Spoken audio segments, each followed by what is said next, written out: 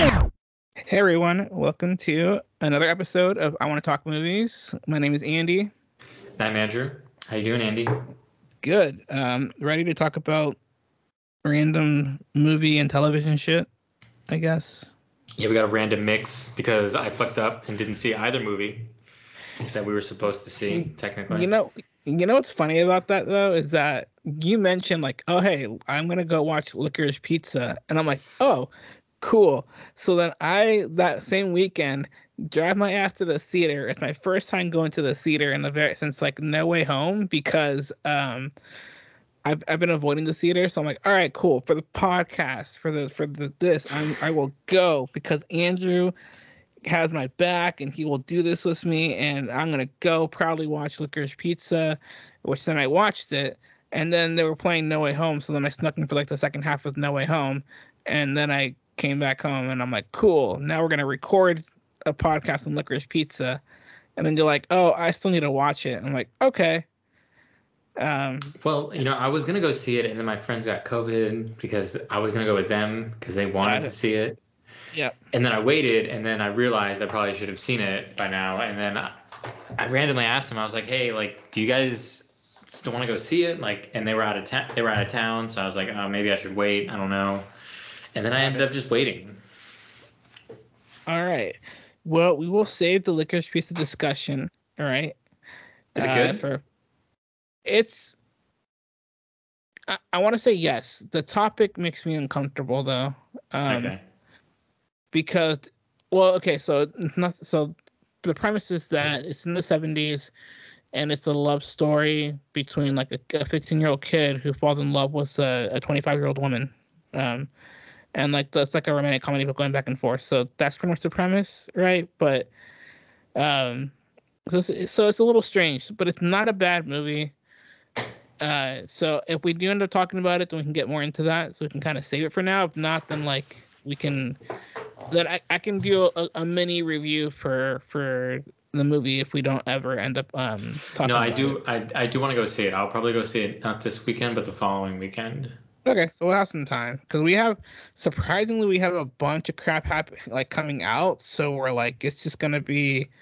I'm excited. It's nonstop because we have Uncharted coming out. We have the Batman coming out, and then the second Sonic movie, to then Morbius, to Wanda, to like the WandaVision or Multi Madness Doctor Strange movie.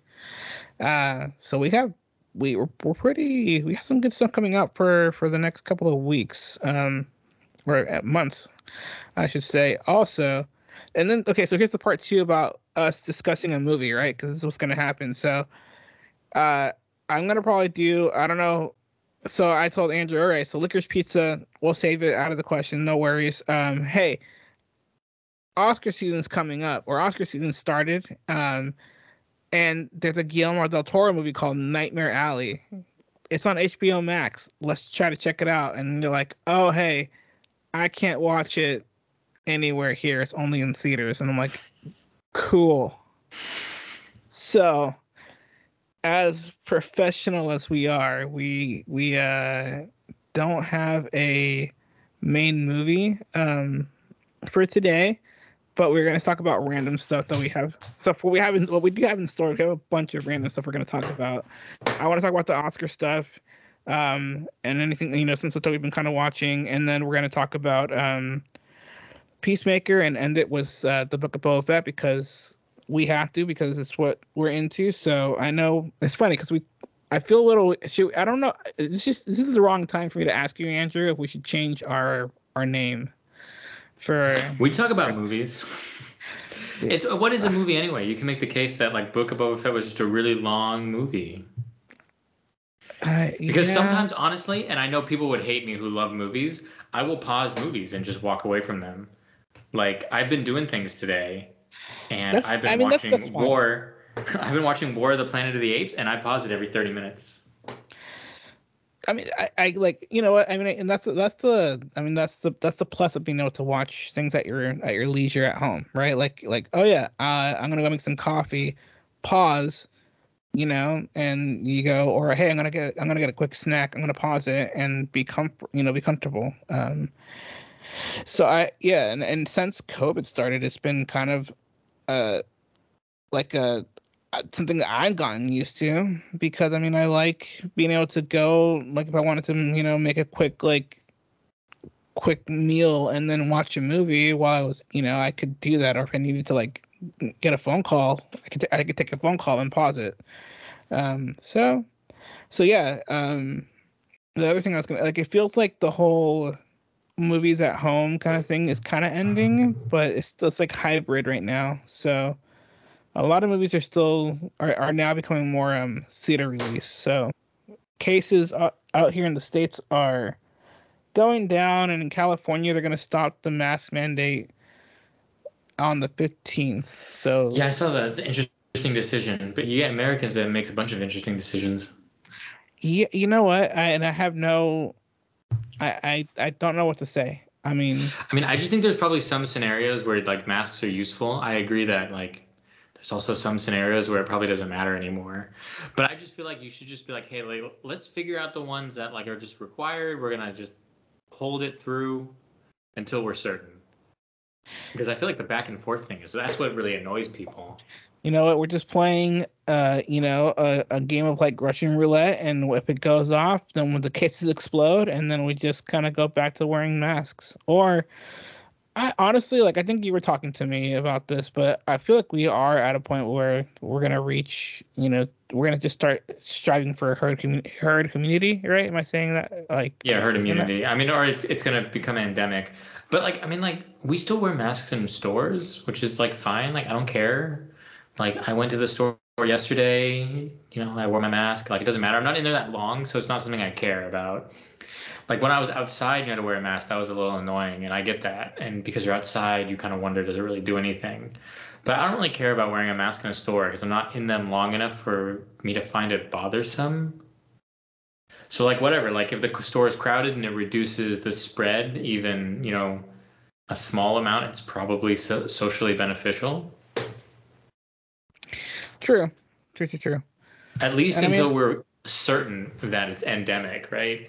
That's kind of what I would think. And I assume Spain and a lot of Europe will probably still have masking in certain scenarios for a while.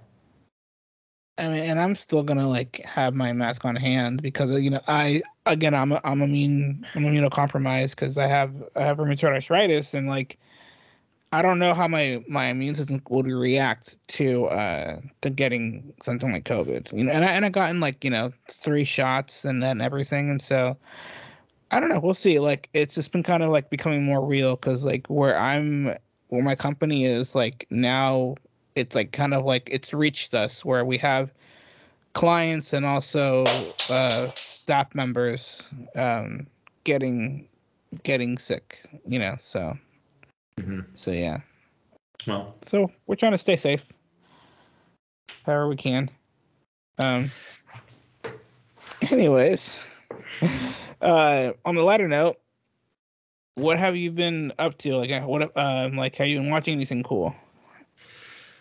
So the two main things that I've been watching are the things we're going to talk about. Otherwise, the other one was probably this latest season of Curb Your Enthusiasm, which is still really funny. Larry David's still, I think, really funny somehow. Like, even though like he just hasn't lost a beat, he still keeps going.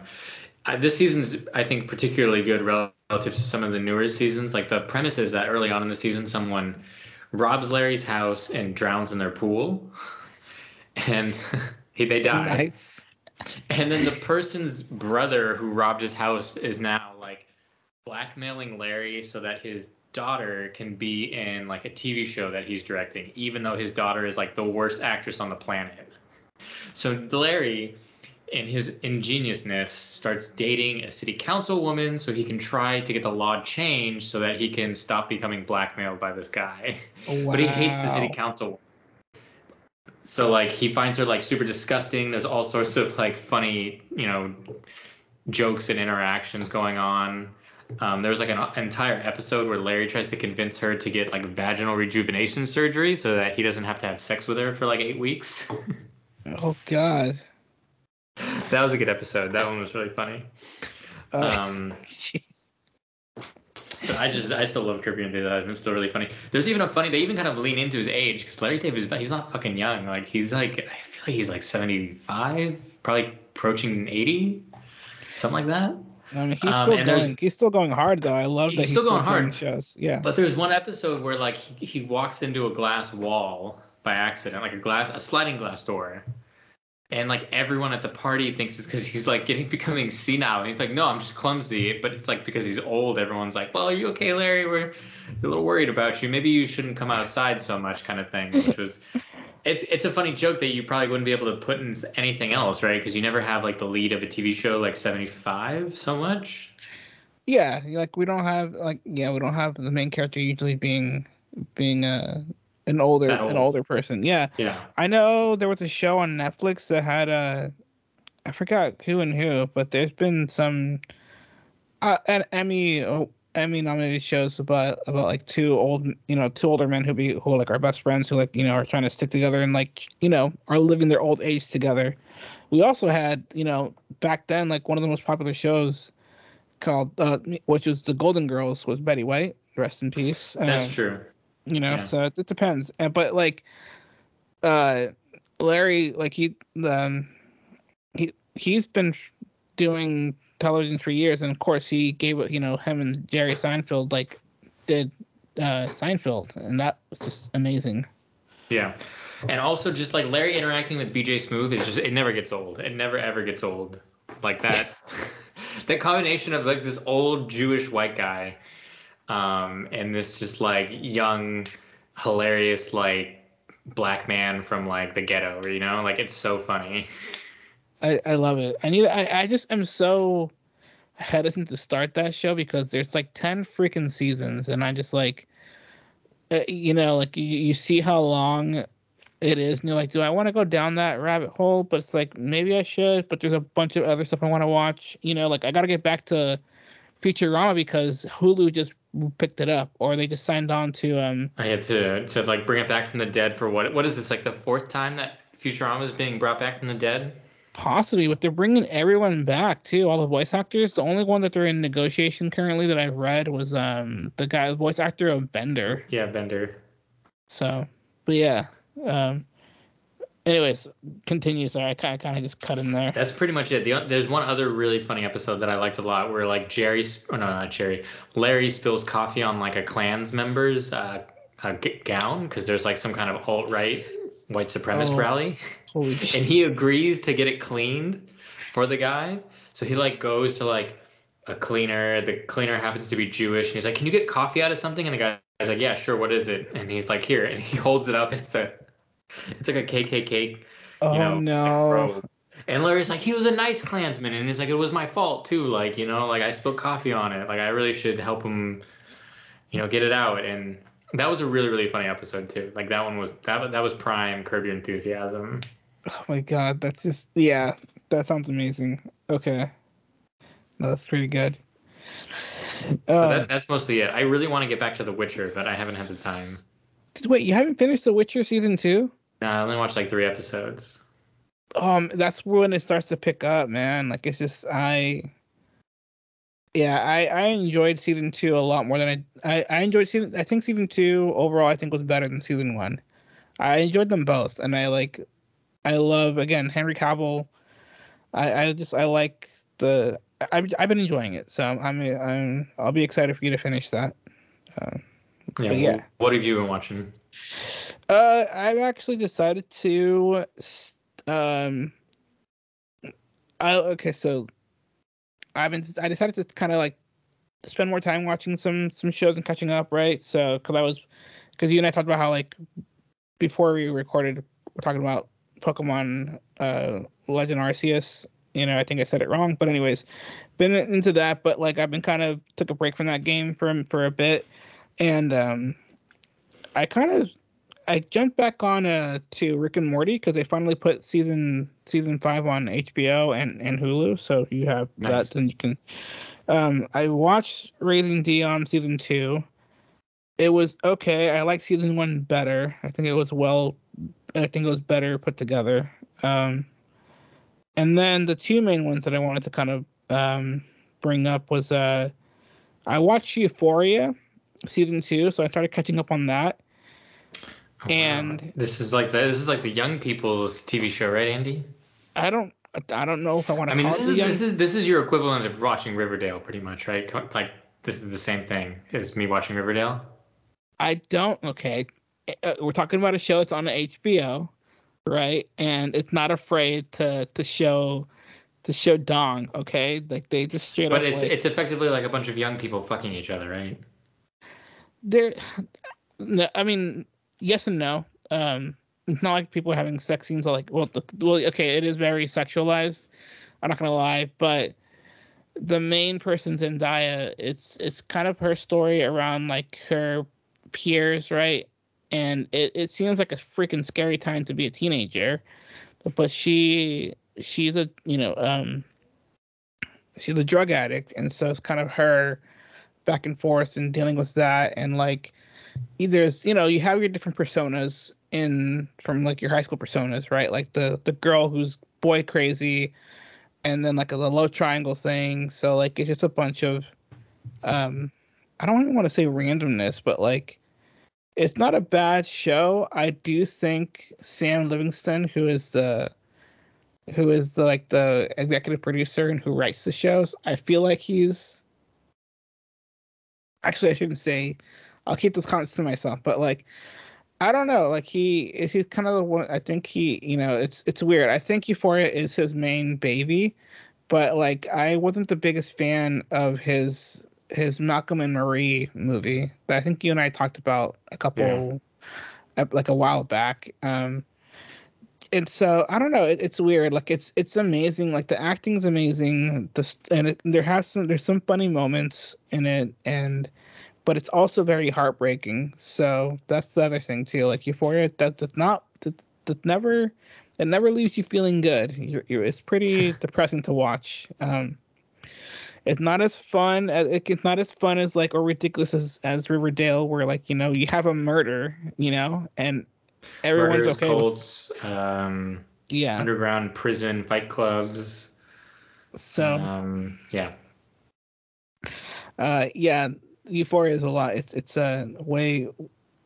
It's a little. It can be worse than that for some aspects, right? Like a dad having sex with an underage, woman, and you're like, That seems uncomfortable. Yeah. So that just like in like the story behind that, upholding that against the guy, knowing that like what he did was wrong. So it's like kind of like, damn, So it's a really intense show.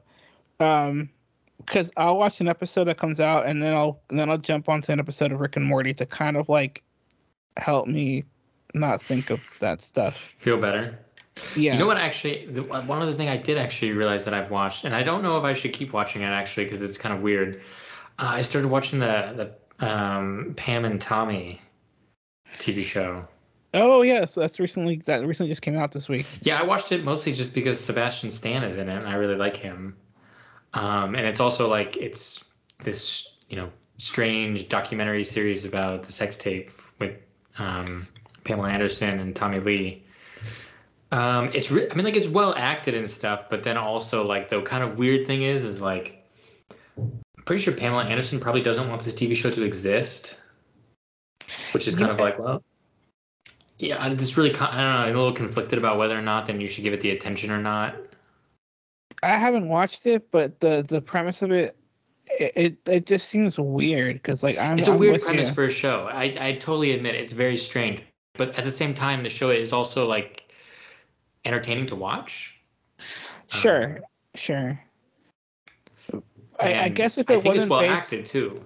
Yeah, maybe if it wasn't based on like the true people who are alive, like Tommy Lee and Pamela Anderson, and this show was like maybe just picked up and it was about a celebrity couple and their sex scandal, right? Like if it was just a fabricated like an amalgam of like various ones or something. Yeah, maybe, but it does feel a little invasive in that respect, It does, and like I don't even know if it got made out of their permission too. I know Pamela Anderson did not talk to them. They tried to reach out to her, and I think she never responded, presumably because it was like a traumatic experience like that happened from her life that she doesn't want to talk about it anymore, right? And that's why I think that's like the fucked up part that I like. Why like I've been hesitant to like want to check it out, because like you said, the cast is amazing. Like you have like not only like you Sebastian Stan, but you have Nick Offerman, and you have Seth Rogen who are in there too. I forgot, and I so feel terrible for not knowing who plays Pam Anderson, but I don't she's think an she's amazing. quite as well known as the other ones. No, she's not, but she's been in a couple other movies that I've seen her in, and she's very awesome. Like she's a great actress. So I do like her work. Because she was in The Darkest Hour with Gary Oldman, and that was really fun to see. I liked her character. She was in Baby Driver, but wasn't. But you know, her character wasn't like. She played a typical like love interest kind of person. But yeah, I may or may not check it out. I don't know. Again, I like the cast, but we'll see. We'll see. Yeah. What's the last thing I'll bring up? The last one that I watched that I would want you kind of check out is I've watched the first, I think, 4 episodes of Murderville. Okay, I watched the first one. And I don't know if I was just in the right mindset, but I loved it. I've been enjoying everything. I know the first one was Conan O'Brien, and I thought the first one was okay. Did they get better than the Conan one? Which one's the second? Yeah, the second one was Marshawn Lynch. That one seems like it's either going to be hilarious or horrible. And it is hilarious because he's a professional. He's a football player, right? And you're like, what is a football player doing in an improv? Because the premise of Murderville is that it's Will Arnett and like the crew that they have a script that they're following, right? And they have a guest celebrity come in to be a detective in training who has not been given the script, and they have to play on whatever scenario is happening and whatever they get into.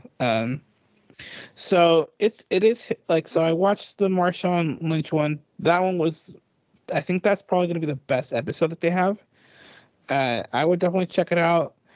Because of Marshawn Lynch, he made it really surprisingly really fun, and how he got in, like how he was able to just kind of be on the same mindset, and like part of in his reactions seem really authentic, and it's hilarious to see. So it's really fun, and you can see he has really fun, and he bites into it. So like if it's a silly situation, he'll go for it. So it's just kind of, it's fun to see that, and it just played out well. So if you don't end up continuing, at least watch the Marshawn Lynch one, and then the Kumail Nanjiani, that one's also pretty fun. Not as what's it called, as fun as the Marshawn Lynch one, but it's okay. It's a good, like show to kind of just laugh at, and Will Arnett's just hilarious. So yeah, he was really funny.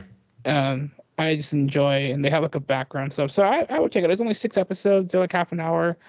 So if you have nothing else going on and you want like a quick laugh, then like pop that on and yeah, check it out. So yeah. Okay, so I want to go into our next segment, which is I want to have a quick Oscar talk, because the nominations came out this past week, and this is where I become a pretentious snob movie viewer, and I'm curious, what is nominated. And I'm a lot more motivated this year to kind of watch this, what the main top, the 10 movies, right, is what I strive for. At least I try to watch all Best Picture nominated movies. But I'm more motivated to watch more than just that. And my biggest thing is that I want to do, okay, let me do this first. I'm going to ask you some questions. I'm going to ask you if you've seen these, okay? Okay. And see how much it's a point I want to make. So let me just kind of get into this. All right, I'm gonna just go through the top 10 movies that are being nominated. So let me see. First one is Belfast. Have you watched it? Nope. Haven't heard of it either. All right. Very nice. Have you watched Coda? Nope. Haven't heard of that one either. Okay. 2 for 2. Super 2, have you watched Don't Look Up? Yes. Okay. Yes, I did. Have you watched Drive My Car? Nope. All right. Have you watched Dune?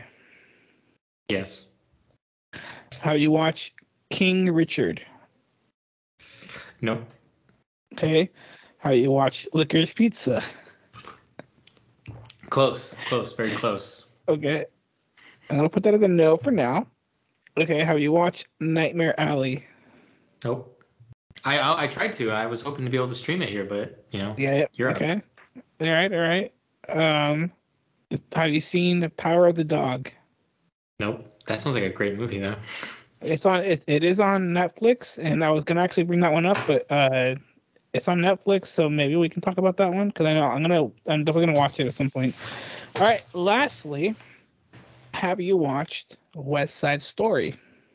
No, but I heard that was really bad, and I do really like I like West Side Story. Like I like the play. Oh, I heard it's really good. And it's They didn't Steven Spielberg. nominate that movie that Andrew Garfield was in. I'm surprised, actually.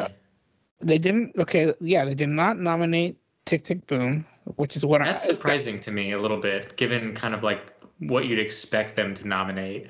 They love the self-masturbatory stuff, right? Like the things that are like all congratulatory biopics of like their own field, don't they? And I know this is like a play kind of thing, but it's still very much related, right, to cinema, I guess, right? It's tangentially related to cinema, no? Which one? West Side Story? No, Tick Tick, Tick Tick Boom, right? Oh, It's Tick Tick Boom. yeah. It is kind of in a theater. It's theater based. It's not like La La Land. Yeah, but you'd think it'd be some. Well, yeah, of course. You make anything about like, old Hollywood, and I'm sure they're always going to nominate it. But I would have expected them to nominate this one because also Andrew Garfield did a really good job, I think. I still need to see Tick Tick Boom, and I hear it's really good, and like I want to really watch it now. He is nominated, so Andrew Garfield is nominated for Best Actor for Tick Tick Boom. Okay, well that's fair. That's good. Yeah, so he's still, though I still feel like that should have been up here over. I mean, you know what? To be fair, I can't make a judgment. So until I watch some of these movies, and I will continue until the end of March. I will continue to kind of have mini Oscar nominated talks or Oscar talks with you from my Oscar viewing things for what I watched, because this recent last week I watched Licorice Pizza and Nightmare Alley. But yeah, I guess the biggest thing I wanted to kind of bring up about the Oscars is like I wanted to point out that out of the 10, you've only watched 2 of the movies. Also, one of which, then there's no fucking way they're gonna give it to Dune. Like, they're not gonna give it to a sci-fi movie. Okay, all right, because this is where I'm gonna get into my soapbox, Andrew. And now okay, you know what? Fuck it. Okay. God, I'm trying to like contain myself, but why the fuck was Spider-Man No Way Home not nominated, right? Like, obviously, because they're not going to surprised. nominate popular movies. I know. Okay, and this is where it gets worse. This is where I get upset, right? Because you mentioned Dune being a sci-fi movie, right? Which is probably going to win for best either maybe visual effects and like what's the music one? The music. I mean, there's just best orchestra music, or best choir or something. Well, there's sound mixing and best sound kind of deal. So there is just kind of like sound in general. Okay. But or original score. Score is also one. Original score. But here's my thing, Andrew, and I'm gonna just fucking talk about it right now. Is that yes, I'm not surprised that Spider-Man No Way Home is not nominated, right? Because it's the fucking Oscars. They can give a shit less about superhero movies like that. And like you mentioned, a sci-fi movie, right? So in the past, like 20 years, maybe more, we've had, what was it? Avatar got nominated for Best Fucking Picture.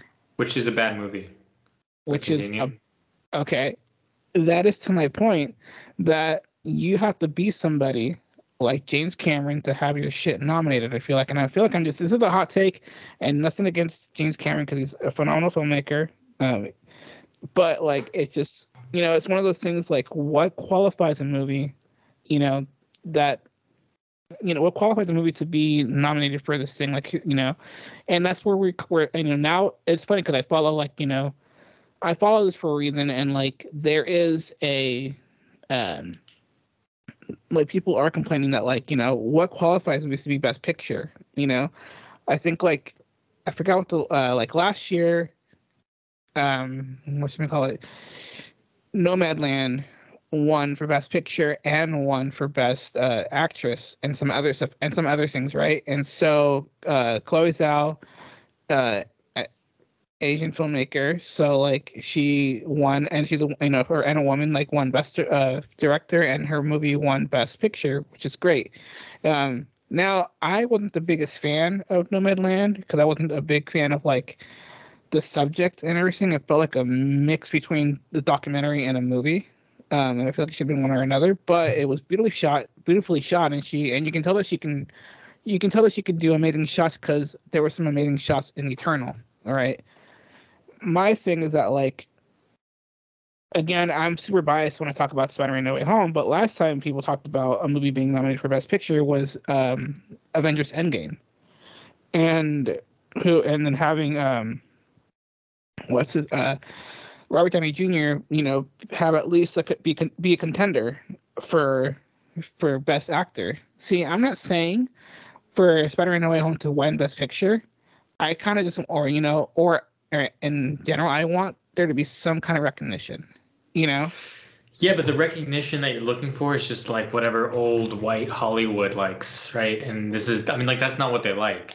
In fact, they probably hate these movies because it's kind of changing their industry in a way that they don't want to change. This is all, conjecture too on my behalf. I obviously don't work in Hollywood or media, but that's my assumption, right? Like, they don't like the way that Disney and I don't know. I guess maybe Netflix is changing things. Probably both. Like those are probably the two biggest forces in terms of like what is changing cinema in the way that people view it and what they're viewing. Right. I mean, so for Best Picture here, we have Don't Look Up and Power of the Dog that are Netflix original movies, So it's just kind of like there, like you said, there is that. It's just kind of like, and like you said, I am asking for some recognition, right? Because like what end, like to what, like, what qualifies, like there's no hard line to what qualifies, and like, is it because the majority of the voters or people who can nominate the stuff are predominantly older and white, and yeah, they don't consider, like it. I mean, like it's like asking James Cameron, right? You ask him, what do you nominate? Like he's not going to nominate these movies. Even Spielberg, who like also, to be perfectly honest, like you could make the claim like a lot of his movies are similar. Like he invented the summer blockbuster. Yeah, exactly. But he probably also, I assume, wouldn't nominate Marvel movies, right? No, none of the OGs like Spielberg, Scorsese, like you said, James Cameron, even Ridley Scott, who have all complained about the superhero movies, So I want to point out House-of-Gucci wasn't nominated, and I hope Ridley Scott. Wait, is it Ridley Scott or was it James Cameron? It was Ridley Scott. It was Ridley Scott. I hope Ridley Scott went on a tangent. Like, oh, those millennial nominees, those guys who are nominating it. It's just them. It's just those guys' fault. They just don't have the patience for my exquisite taste in films. Okay, let's look at the premise of the House of Gucci. It's about rich people. You know what I mean? And like that's part of the premise. It's about, like they're living and like the rich people. And I'm like, I don't want to watch a movie based on like, like I don't know. It's maybe because I haven't seen it, right? But the other thing is that like Ridley Scott came out with 2 movies this past year. 2 movies. It was The House of Gucci and The Last Duel. So, for a guy his age, like shit, dude, he's making his like he's doing what he can, which to my respect, for like almost an 80-year-old man doing movies still, like, that's fantastic. But don't complain about what, you can't. He was trying to say, don't blame your customer. I hate it. Sure. Yeah. Like that's really what draws the line for me. Like never blame your customer for why your thing's not selling. It's ridiculous. There's an analogy that I've always thought of in comic books, and that so comic books, they get made monthly as books, like individual comics, and then they also get collected into trade paperbacks. And with the indie comic scene, there's always this fear. It's like if you don't buy the monthly books, you won't get the trade.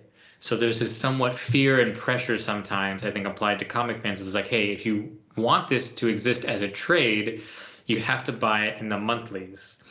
But my response to that is like, if you want me to buy the monthlies, don't make only make that. Because I would honestly, at this point, I would prefer the trade because it's easier to read sometimes. It's easier to put on a shelf, whatever.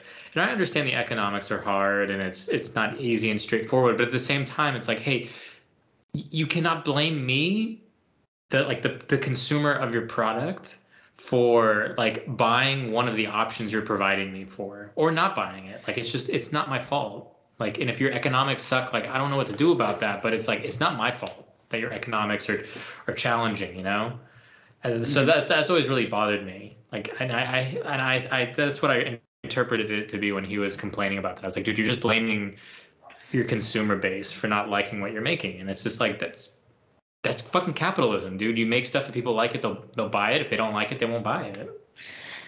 Yeah, and he I guess the last thing that he said, he's like, that these superhero films, are not art, and so that's he was one of the last statements that he made, and I think Tom Holland even said hey, you can't really put a definition or a cap on art. You know what I mean? Exactly. Art can be whatever. It's not his job to define what art is either. He doesn't get to define that. No one gets to define that. It's the same thing with paintings. You could take a painter from 500 years ago and show them a Jackson Pollock, and they would be like, "What the fuck is this?" Mm-hmm. You think Leonardo da Vinci is gonna like a Jackson Pollock? I don't know. Maybe he would, but I presume he'd be like, "This is really not. This is not very artistic. This is not very skillful." But I love Jackson Pollock. And it's funny because I'm not sure how long, it'd be kind of funny to see hear ourselves maybe 30 years from now, right?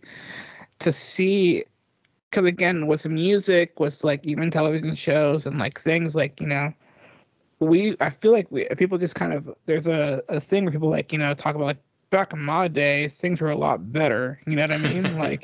Yeah, they get off my lawn kind of mentality. Well, it's true because and again, I think James Gunn, and one of the popular tweets that he made years ago when they were first complaining about superheroes, is he's well, look, back then we had a shit ton of westerns, and those were our superhero movies. And I think when so now, like you said, now our superhero movies are our westerns, and they're fun to watch, and then maybe 10 years from now, maybe you and I will be one of us saying oh, you know what, the best part of Marvel was the first the first saga from 2008 to 2022 or whatever, the Infinity Saga was the best part of Marvel. Who knows, right? But someone else might say, oh no, I loved this fourth generation, or this fourth phase of phase 4 of what I mean? I really loved phase 10 because presumably it'll still be going. Exactly. Well, that's what I mean. And the last thing after I get off the soapbox is like you said, you brought up a great point about what popcorn movies were, how they were invented, and when they came out. With Steven Spielberg coming out was not only Jaws, but to Jaws. Jones. I mean, that's pretty much the first one, right? Jaws was the first summer blockbuster. Right. Because that 70s was that was the birth of blockbuster movies, because all we used to have were westerns. So that was Jaws, and then later on in the late 70s we got Star Wars. 80s we got Blade Runner, which was a Ridley Scott movie. So it just, you know what I mean? From now we got Jurassic Park, which is still a huge franchise, which Steven Spielberg himself started. So, and I appreciate all those film works, because what they have done has given us what we have today, And I think that's the more important part of like that aspect. But when when it comes to like the freaking Oscar stuff, it's really weird. I sound like I'm angry about it because like I slightly am, um, but like I'm always curious to see what is qualified and what is seen to be Oscar worthy. You know what I mean? Like, Yeah. I'm gonna go see today while we're recording a little bit on the earlier side because I'm gonna go watch Drive My Car, right? And it's a film, and it's a foreign film movie. It's 3 hours Which Andy long. corrected me. It is not the prequel to Dude, Where's My Car? It is not. If only, because it would be Drive My Car and then Dude with My Car. But luckily, that's not the case. But anyways, like, it's just kind of like I already have in mind that this movie's gonna be one, long, and two, may not be the most entertaining thing, but I'm gonna sit through it. Nightmare Alley, beautifully shot, well written, and it's a drama. It's a noir drama. Like, it's a drama, and like it wasn't the most exciting thing. But at least Del Toro made it. By the way, did you watch Del Toro. that? Did you see that Pinocchio thing? He's doing that Pinocchio movie. I mean, it's not with Disney anymore, but it's with Netflix. But that looks awesome. I mean, if it has his name on it, then like I'm gonna watch it. But I'm a big I think I really like Pinocchio. Pinocchio is a really interesting Disney movie too, because it's very different than most of the Disney movies. That's true. That's true.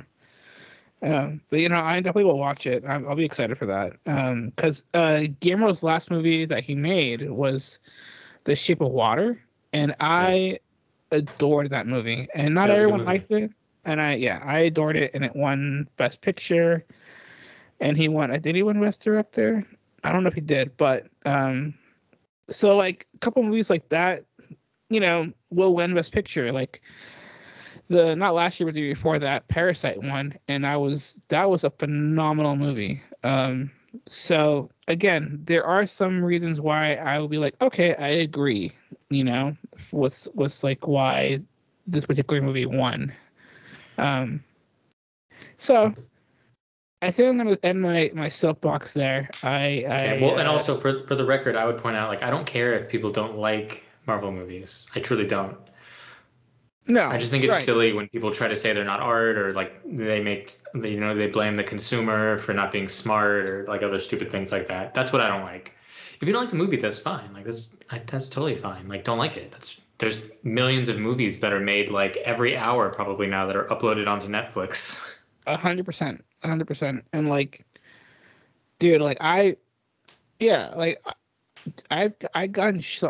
get shit for like liking Marvel movies, you know what I mean? But like it's what you and I enjoy, and we decided to fucking record ourselves talking about these things that we like. And it's funny because like I think sometimes that like some of my family members think I only like superhero films, but it's like no, like a film lover of like, if you tell me something's gonna be good, I'm gonna give it a chance. I want to, you know what I mean? So like I want to be open-minded to like watching, which is why I also want to give myself the task of like trying to watch as much as I can from what's been nominated, and of course there's always nice surprises that do come out, besides whatever is Oscar nominated, so yeah, that is okay, that's your soapbox. That's fun. It's my soapbox which was a lot longer than I thought it was gonna be. Anyways, you know what I want to talk about? I want to talk about Peacemaker. Oh man, this show's really good. When's the last time, Andrew, that you've watched a show that you've had like this much fun watching? It's really, really good. I mean, and the thing is like James Gunn very, very effectively makes you sympathize with Peacemaker. Like, he does a really good job of making you kind of sympathize with Peacemaker. He's still an asshole and stuff. Right. But there's these sympathetic moments. Vigilante's hilarious. The soundtrack is outstanding. Like, the team dynamic is funny. It's ridiculous. Someone cut a gorilla in half with a chainsaw. That was so, like... Oh my God. It's really, really good. It's like I said before we started recording, I think it's like maybe one of the best superhero TV shows in the last 5 years. It's really up there.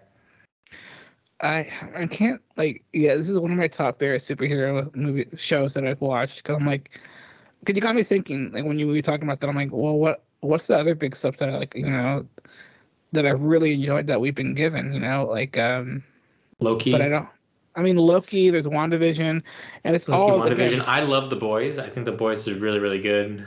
The Boys is really well written and well done. I so I'm trying to but this has again, I don't know how the hell James Gunn does it, where he, like you said, it makes you sympathize for the character, right?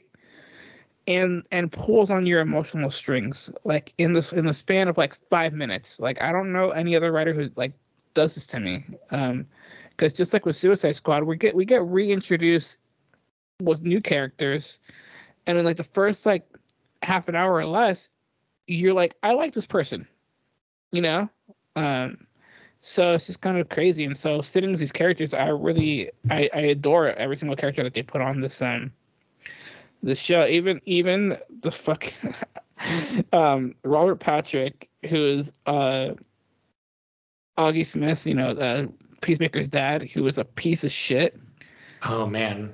But they've done a really good job with him. They show the background of how he made Peacemaker kind of he had a hand in making Peacemaker into a horrible person, and this is why he is how he is. He's a piece of garbage. That moment with Vigilante almost killing him in the jail, in the prison, was hilarious. That little monologue that Vigilante had right before he started the fight with all of them. Yep. So it's been really fun, and I'm excited to see where this final episode, because we last time we talked we did episode 5, and now we've seen episode 6 and 7. But yeah, it's just been, dude, and go for it. The soundtrack is also it brings me back to the first Guardians movie. I think the soundtrack here is really, really good, and not in a way that you expected it to be good kind of thing. In Guardians 2, you expected the thing to happen, and it did happen, but because you expected it, it wasn't as cool. You know what I mean? Right. With the soundtrack, but with here, with his obsession with 80s hair metal and stuff, it all really fits. The ending of not this episode, but the previous one, when they're all turning into butterflies and they're playing that song, whatever the monster song was, perfectly picked song for seeing the entire town turned into butterflies, and everyone's transforming into zombie kind of weird creatures. Dude, that was great. The creepy smiles that they got, just walking. That scene was chilling, and I thought it was so great. Just because he's all right, you guys, I don't even know how he's all right, give me your creepiest smile, awkwardest creepiest smile, and we're just gonna walk down the hall. It was just so well done with the music, and the other little scenes, the scene was them asking the butterfly in the jar questions, knock twice if you hit it twice for yes, hit one for no. All the stupid little conversations that they have with each other, it's a lot of fun. Because again, I don't know, it's just I really love his writing style. I guess I'm a huge fan of his writing style. It's a great show, and we didn't even talk about the intro last time either. I don't know how we missed that, but the intro is hilarious, and you never skip it because it's funny. Oh yeah, no, it's the one show that I will not skip the intro to. I don't know when the last time I've done that. I think maybe Game of Thrones was one of the last ones, because Game of Thrones had an epic intro, because it would be different at least every single episode, where it'd tell you where we're gonna be and everything. And the score to that intro is just also really fun, or really epic and amazing. But for the Peacemaker intro, the dance sequence and everything, it just tells you the vibe of the show, and I don't know, it's perfect. And I guarantee you that I'm gonna probably try to learn that fucking dance. I don't know. That dance is really good. I wonder if they're gonna do a season. It's so weird. The DC universe is just, it's so weird. You would have never guessed, if you told someone, hey, the best DC TV show or DC cinematic universe thing is Peacemaker. And you'd be like, really? And like, yeah, it's better than Batman. It's better than, the Wonder Woman sequel. It's better than the Justice League. And I'd be like, what? Like, what the fuck is going on? Yeah. But here we are.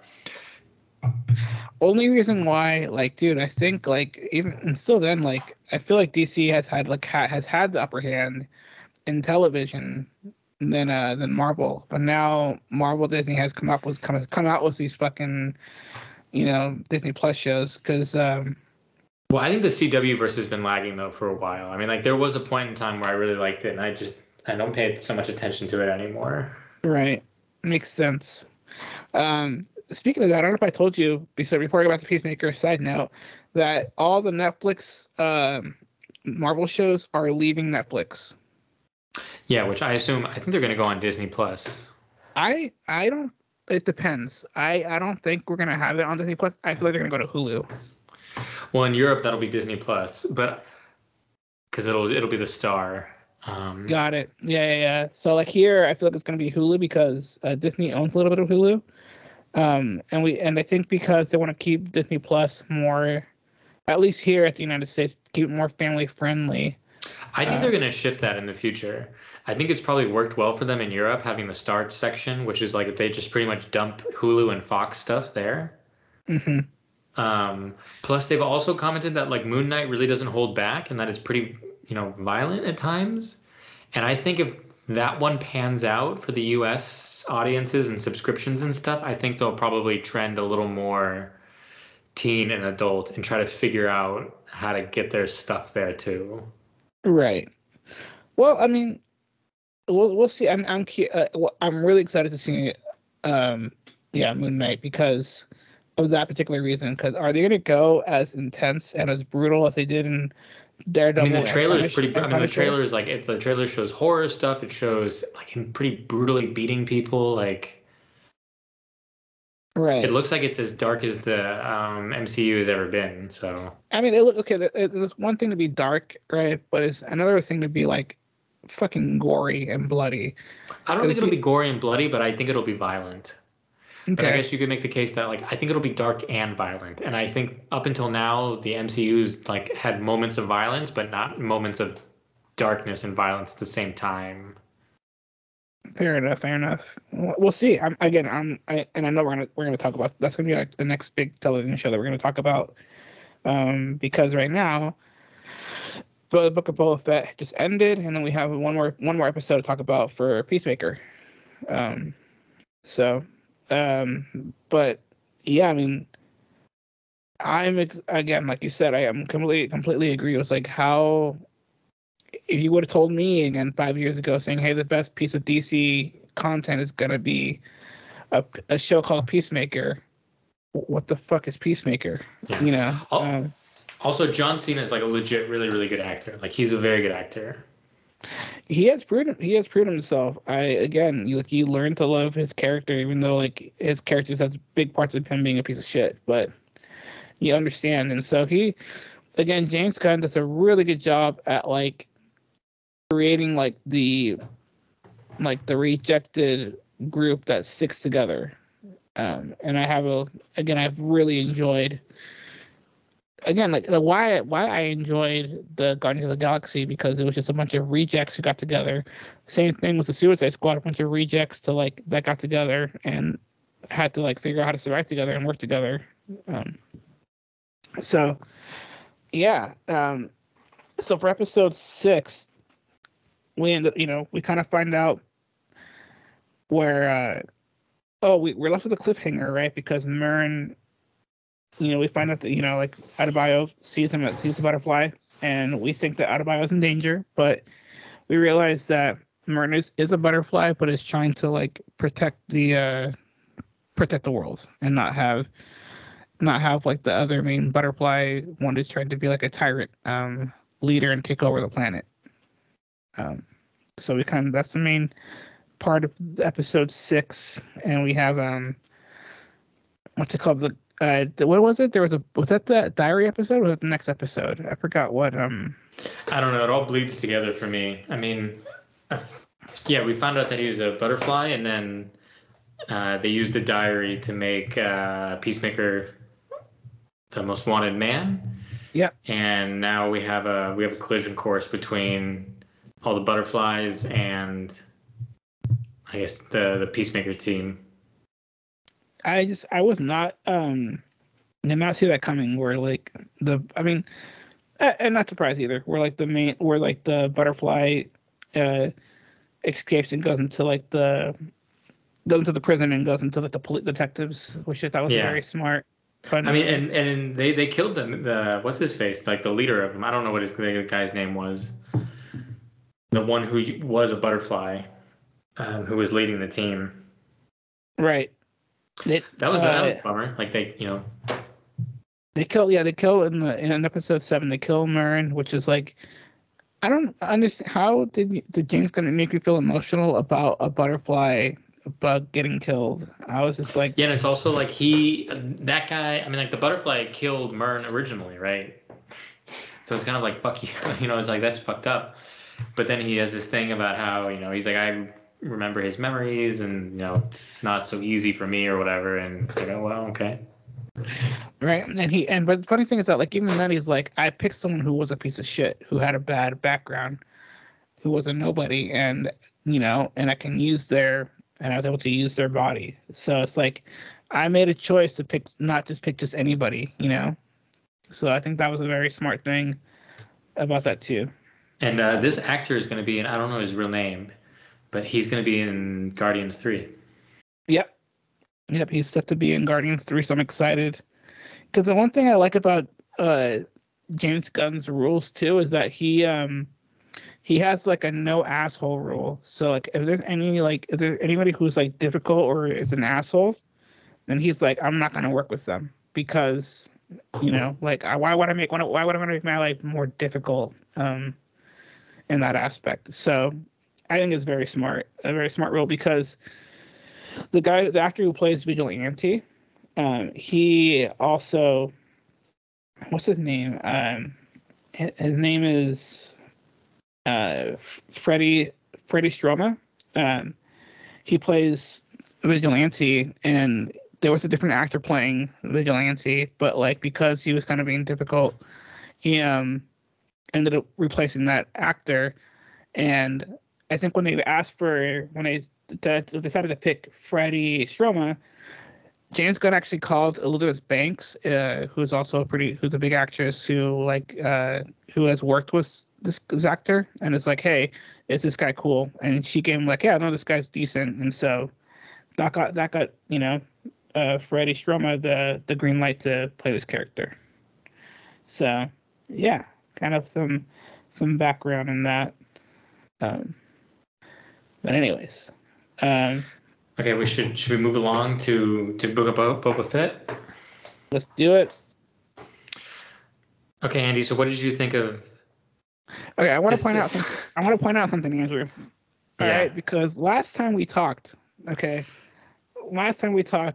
had a big discussion. I forgot if it was recorded or not. Probably was.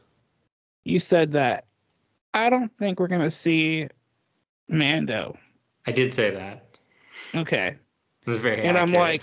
I'm like, why not? Like this just became the book of the Mandalorian, right? Yep. Well, we see a lot more Mando, that's for sure. And first thing we see in episode 6 is do we see him show up first? No, yeah, we see him show up first, and then guess who we see? Fucking R2-D2. This episode, we see the whole gang. I mean, we see everybody. We see from like, oh, R2-D2, holy shit. What? They're building the Jedi Temple? What? Oh, there's Luke training freaking Grogu, aka Baby Yoda, and this kid is learning how to jump in flips or whatever, and we see a bunch of frogs float. Oh wait, who else do we see?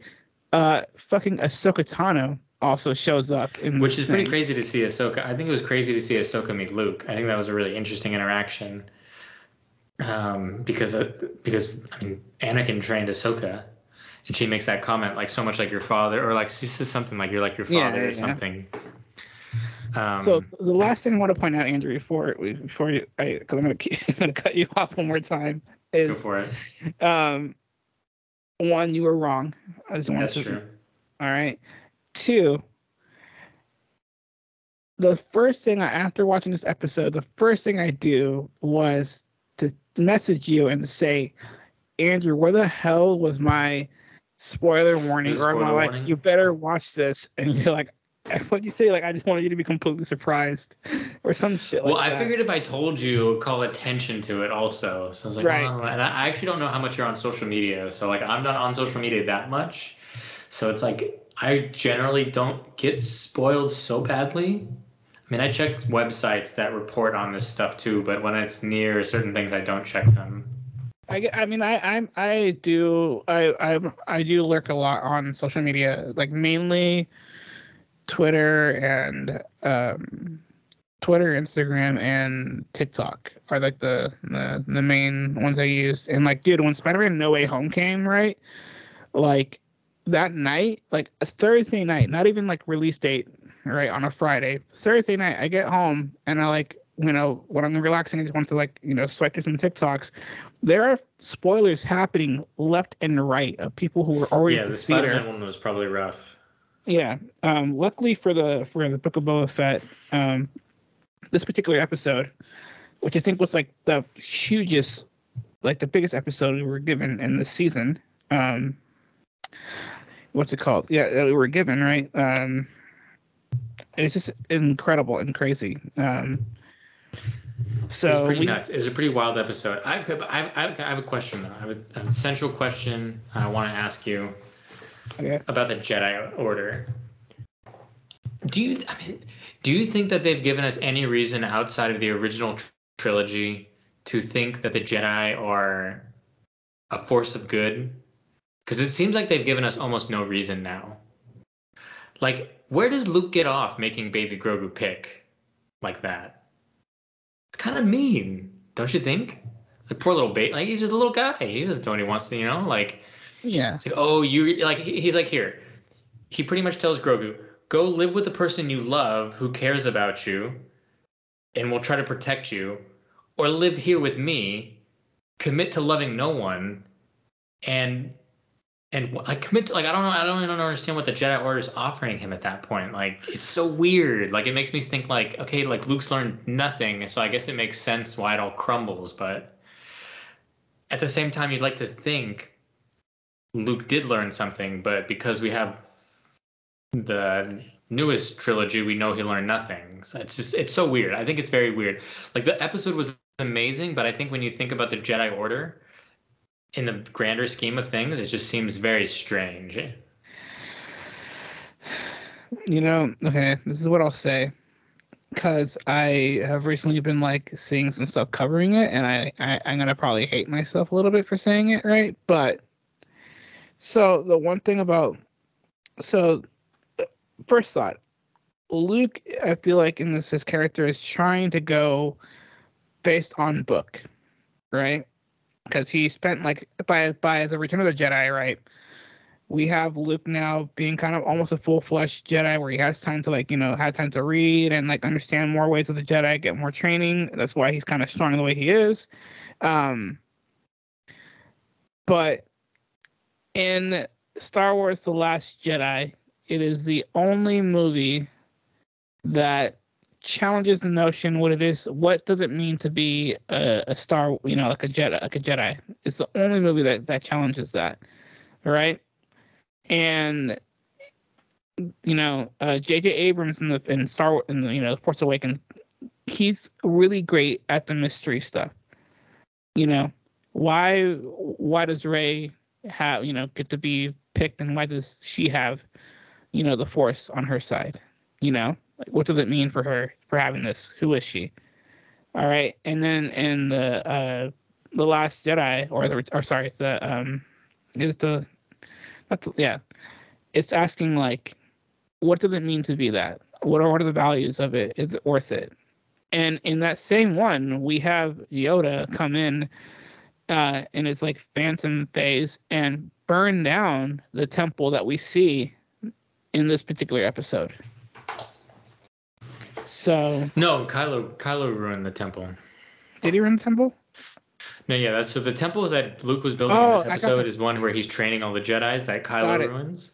Then that's not the But one. it Okay. is interesting that Luke goes to a planet that has similar shaped Okay. temples or So my similar bad. shaped Yeah. structures, I So guess, my right? bad. Anyways, so you're right. That's the one that Kylo, like the one that where they're at is the one that Kylo destroys. But then like yeah, Luke finds this other hidden temple with the ancient books or whatever, which then Yoda just kind of like burns that shit down too. You know. So it's I mean, weird. do you think that? I mean, I guess that could be the moral is like the Jedi Order was corrupt. They fucked up, obviously, during the Clone Wars, right? Yeah. They were manipulated through whatever. And then Luke sought to recreate the Jedi Order in that image. And then Yoda comes back and maybe points out, like, hey, man, that was obviously a bad idea. It didn't work out. You're right. So effectively, what you're telling me, Andy, is this is Ghost Yoda's fault. Ghost Yoda should have shown up now after Grogu left and be like, hey, man, like, let's not be so rigid. Yeah. You only had one pupil. This is also the funny part of it. Luke's like, I'm going to start the new Jedi Order. And he's like, I have one student. How quickly can I scare them away? You know? It's like, good job. So, and that's the funny part. It's like, that's the only reason why I did appreciate Ryan Johnson's The Last Jedi, because it came up with some notions that, one, what does it mean to be a Jedi?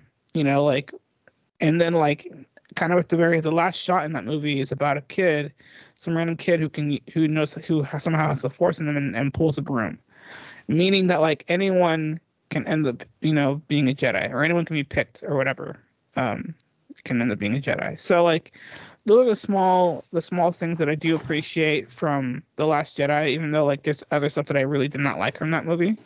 But again, like you said, yeah, like this is probably the point, you know, like where, hey, attachment isn't a bad thing. Like I'm gonna go to where the stronger bond is, because that's gonna give me strength into becoming, you know, the thing I want to be and be more powerful, right?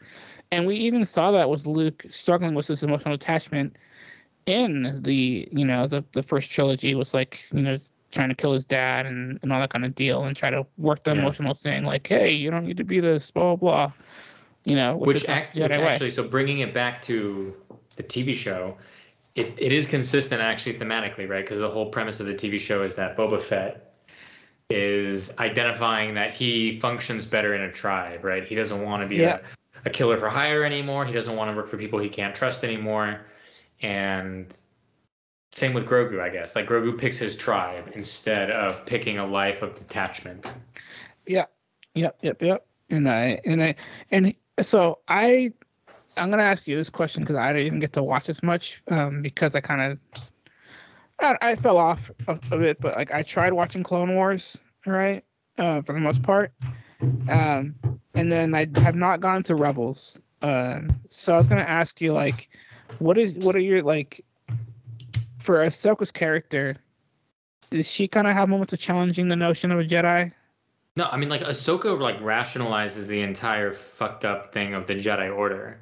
Like they could have transplanted that into either the end of Attack of the Clones or Revenge of the Sith, and it would have made much more sense, because I forget how it actually happens, but she ends up challenging the Jedi Order for like kind of being corrupt and like being inconsistent with their laws and stuff, and like, you know, that, you know, the Clone Wars is not really helping the people and stuff like this, and they end up like, I think they hold a trial for her for some reason, and effectively I think she just quits the Jedi Order because she perceives it as corrupt. There you go. And that's the thing. That's the amazing thing about the Clone Wars, is the Clone Wars TV show much more effectively had moments where it showed you how the Jedi Order gotten off path and how it was being manipulated by Palpatine this entire time, and it's all orchestrated by him, right? And it really shows you its true downfall, which leads into the original trilogy, right? So that was the benefit of it, and Ahsoka's character really is involved in a lot of those moments. I'm excited. I'll be excited to see her show once it comes out. But that's what I'm saying. Like maybe that's what. It's funny because like the fan base for Star Wars is so intense. It's so like it's crazy. But it's kind of funny to think that like you know, this whole thing that was created in the 70s, right? that it wasn't until literally like the late 90s / Clone Wars that we started getting official lore for this, you know. Well, they've done all those books and stuff, but I guess Yeah. like TV show wise, I mean, there's just so many the expansion universe books and comics and stuff in the 90s. But they again, like, why, like, in the 90s they're like this, or now recently, like a while ago, they're like, hey, none of that is canon. Well, yeah, a lot of it's not canon anymore. But anyway, so I guess getting back to the episode a little bit, I mean, the episode was really good. I mean, like, we can talk about the end, about the potential problem of like having Boba Fett not be in 2 episodes.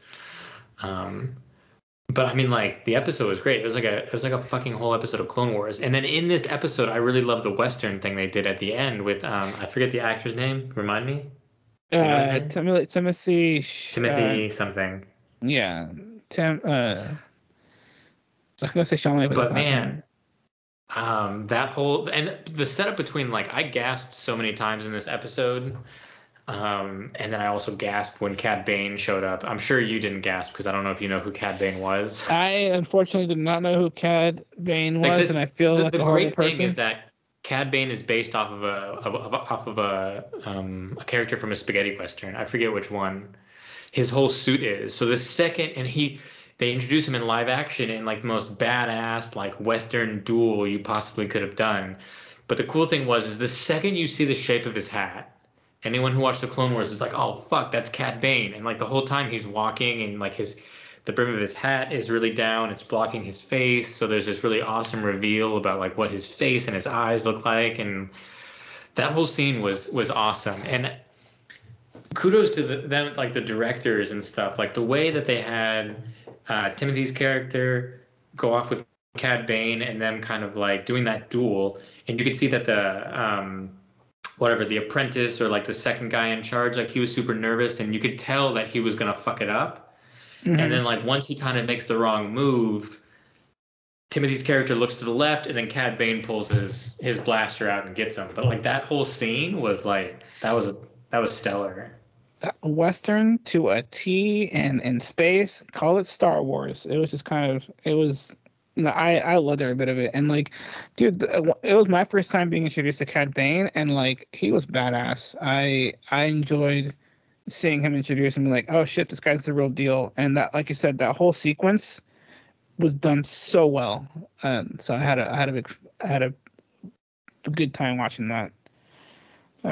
But man, dude, it was such a great episode. Like we see Order 66 again in this episode too.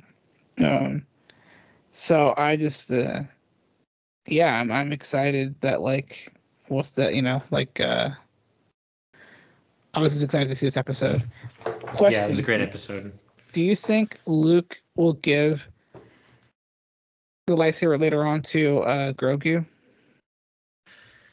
I would think not. I mean, like, it seems like Luke is really adherent to the rules of the Jedi Order. That's my assumption, is what they're kind of insinuating, is like Luke was creating a Jedi Order that was bound to fail.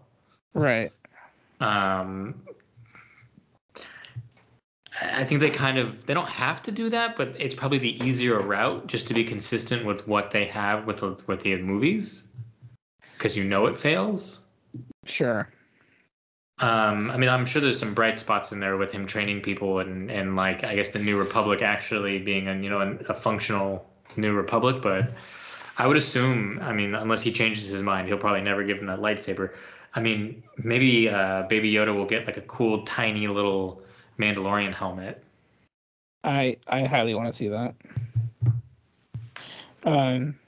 Well, again, we're left on a cliffhanger between picking either the armor that Mando has left for Grogu, or Yoda's lightsaber. Which once again, if we talked about this episode, we would have been wrong, because I was just like, okay, so they'll pick up that thread in Mandalorian, and I was like, we're not going to see Baby Yoda again. I just wanted to point out that I was just happy to see this episode, and so you had some want to go back to what you said a little bit earlier, saying like, what do you think was the issue of not showing Boba Fett in these last two episodes? I mean, the issue is that the entire premise of the TV show is supposedly that it's about him.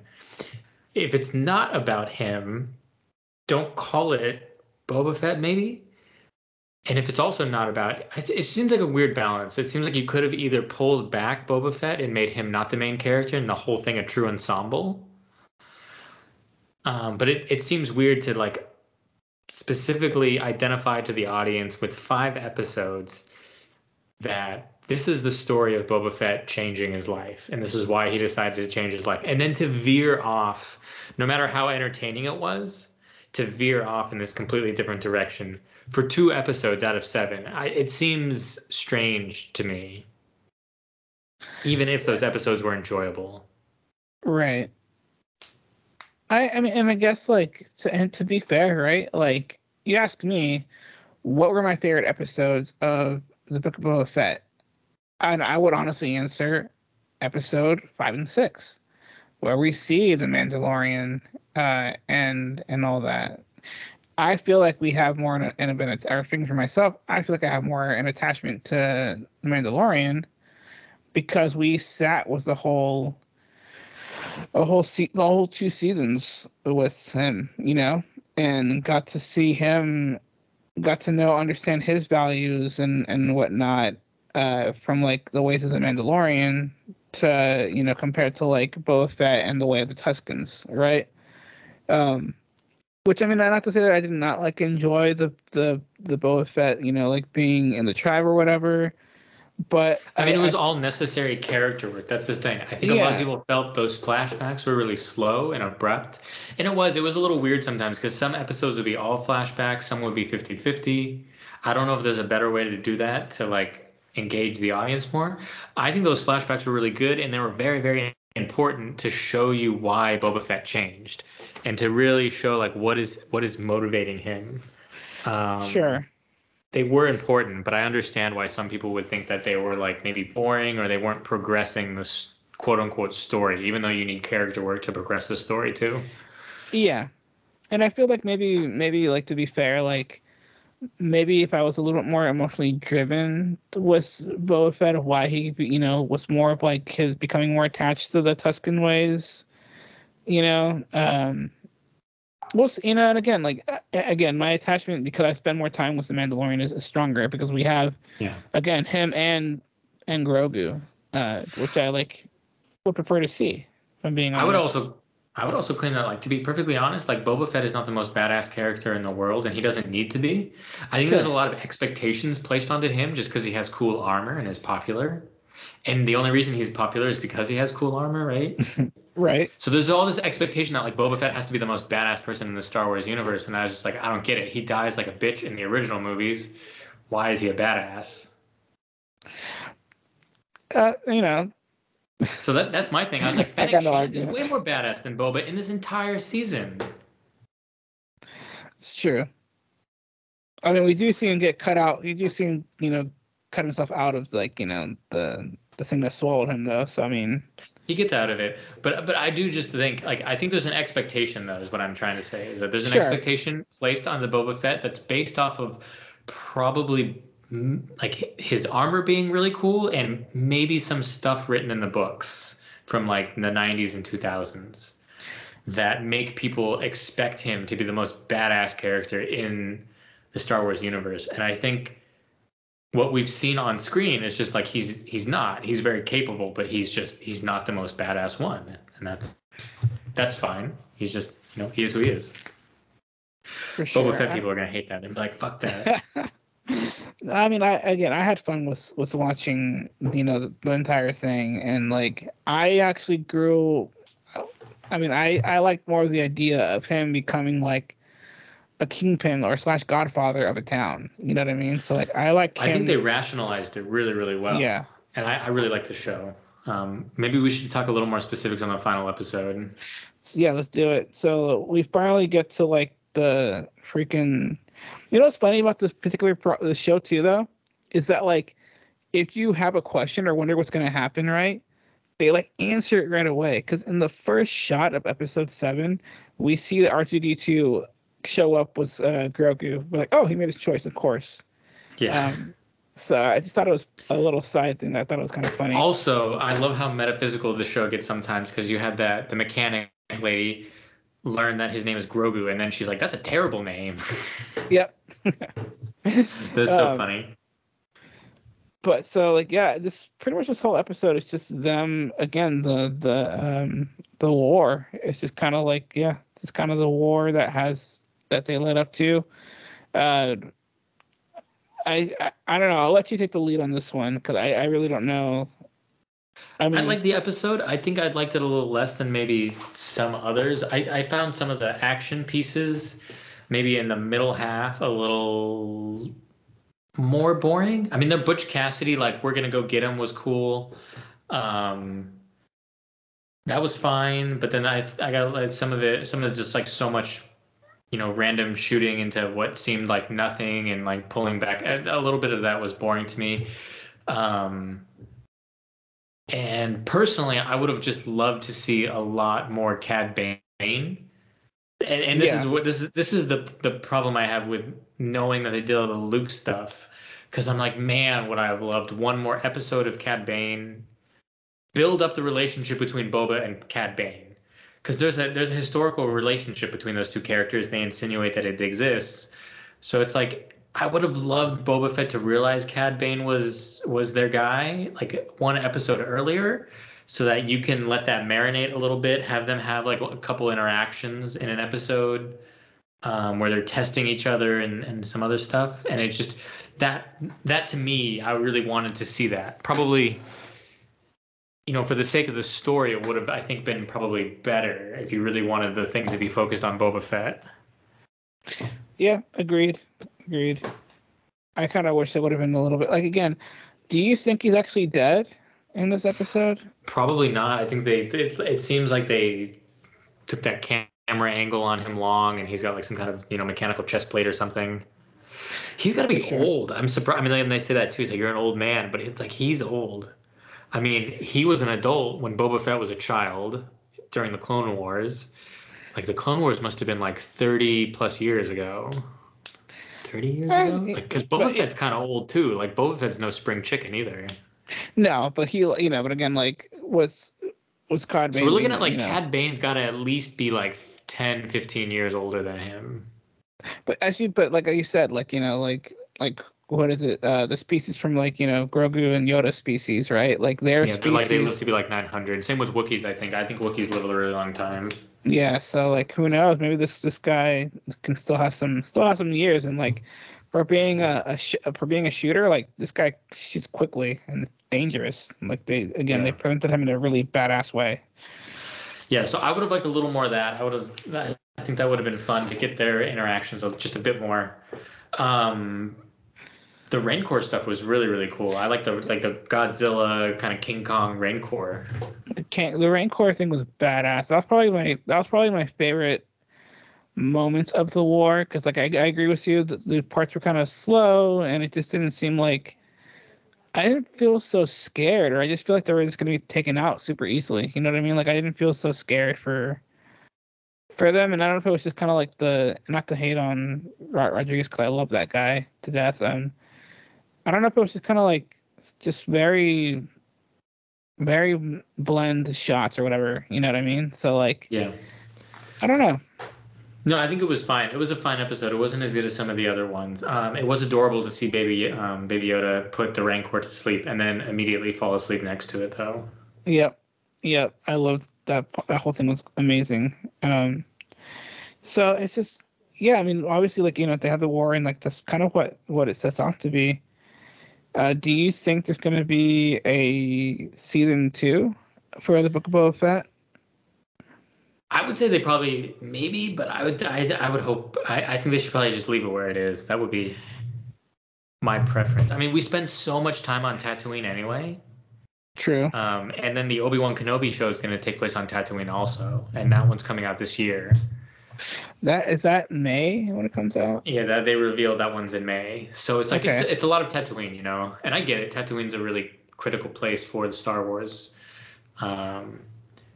But I mean, like, I think you could probably leave it here if you want. I would love to see, like, I would like to see maybe just an ensemble season because I would love to see Fennec show up again somewhere. Um, I think Boba Fett's character to see him show up somewhere would be great. But I think if you're solely going to focus it on him, I'm a little uncertain about that. Makes sense. Again, I'm excited because this is like the one show, or like the one, like, with Mandalorian and with Boba Fett, like it's like the, I don't like the good kind of fan service is what I would say. Where like they give us what we want, but in a way that we are not expecting it. Yeah. So because it is what it is. Like, hey, like this makes sense if like Luke was here with R2D2. Yep, let's bring him in. Not like, because with MCU they're like, well, these are really high paid actors, so we can't really just get them in for like 5 minutes. So Yeah, that is the crazy thing. That episode's crazy. In that episode, what do you have? You have Cad Bane, you have Luke Skywalker, Ahsoka Tano, R2D2, Boba Fett, The Mandalorian, Baby Yoda. Like, that's crazy. That's like never gonna happen again. Oh, don't. Okay, Andrew, we're gonna see some crazy I don't think shit. Maybe we will. Maybe we will see Luke and Ahsoka Tano meet again. I think that's gonna take a long time to see Luke and Ahsoka Tano meet again, though. I don't think we'll see Ahsoka. I mean, I see Luke as much. I think honestly, to be honest, maybe you're right. I feel like this is the last time we will probably see Luke. What I think? Do you think they could recast him, or do you think they kind of like dug their own grave because they've already used the technology to do this? Yes to both. There've been like this jokes on Twitter a lot. I've seen that, like, they say that Sebastian Stan should play a younger version of Luke. I can see it though. Like, dude, Sebastian I can see Stan it. He kind of looks like him. Like he kind of looks like him a little bit. And I think it worked fine with Han Solo. I really like that Solo movie. I mean, like, I think it gets a lot of shit. I think it's better than most of the new Star Wars movies. And I think that guy played Han Solo really well. But I don't know if you could do it with Luke now because they did the movie. They've done the CGI kind of thing instead. Well, so obviously, like, while Mark Hamill is alive, which he has, plenty of years left on him, like, I would love to still see him, like, maybe like continue to voice act his character, whether he use a body double and the facial thing. I still think we can use Mark Hamill to do the voice, because, like, at the end of the day, like, Mark Hamill's main thing is that he's an amazing voice actor. And even from his voice changing to becoming older, like, you can tell that, like, he can make his voice high pitched enough to, like, reach, like, his younger version. Yeah, but you're kind of limited. I mean, like, this one looked good. I mean, he moves around a lot and he has a body double and stuff, but there's still got to be some inherent limitations in terms of what you can do this way. For sure. And again, I want to stay open to what the possibilities are, right? Like, if we need a recast, like, sure, let's do it. That they can work with what they got, like what they just did now, sure. Because I don't think we're gonna have as much face-to-face time with Luke as we did with, like we have been. Like, I think we're gonna be seeing less and less because we are getting our stories more fulfilled, right? But again, we never know. Like, the coolest thing though is that was having a new character like the Mandalorian. Like, they can take it to, like, wherever they want to go. But as we are given more stuff, we are starting to get ourselves limited. If that makes sense. Yeah. Like, it's like, oh, like, now I'm gonna go all over this planet. Like, oh, what's the good excuse to now go all the way to where Luke is to go run into him?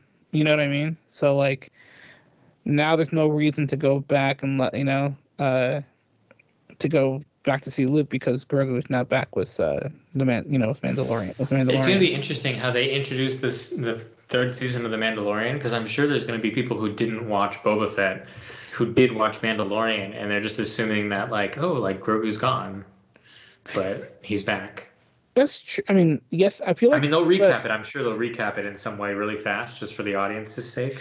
Yeah, I agree. Like, they'll recap it, and like I have a feeling that like again, there's something special and crazy and scary about the Star Wars fan base. So I feel like 90% of the people who are going to watch The Mandalorian have watched the Book of Boba Fett. No, but I don't think so. I think The Mandalorian was a really special thing that they made, and that reached, I think, an insanely wide audience, much, much wider than the Book of Boba Fett, just because of Grogu. Okay, for sure. And I think it's literally, and that's probably part of the reason why they know they have to bring him back, because of he brings in so many, I think, non-Star Wars fans because people think he's cute and funny and stuff. Well, yeah, I know plenty of people who watch it just because they think Grogu's cute. Yeah, you gotta think about the business aspect of it. Like it will sell toys and make money. So like yeah. Yeah, so I think there will be a lot of people who watched both seasons of The Mandalorian and did not watch Book of Boba Fett. That'd be kind of fun to see. If you see someone who like, we'll see how they reintroduce it. But I think it's kind of cool that now he's just gonna, I guess he's just gonna train him to be a Mandalorian. We'll see. This is the way, right? This is the way. Well, on that note, the cool thing is that we do have an actual official like date for the release of the third season, which is going to be in December. Oh wow! Okay, cool. I didn't know there's a date. Yeah. I think December is going to be season 3 of the Mandalorian, which I definitely am excited to see, and going from there. Any final thoughts? Anything that we forgot to mention? I don't think so. It's good. I liked it overall. I despite maybe my harsher tone. You still love it. I mean, this is still. I still have a lot of fun with this, and I'm excited. Continuing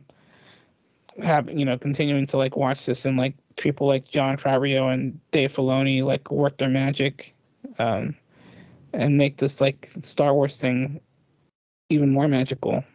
So we'll go from there. As for next time, we're probably gonna talk about either one of the Oscar-nominated films, maybe Uncharted, maybe something. I'm not too sure.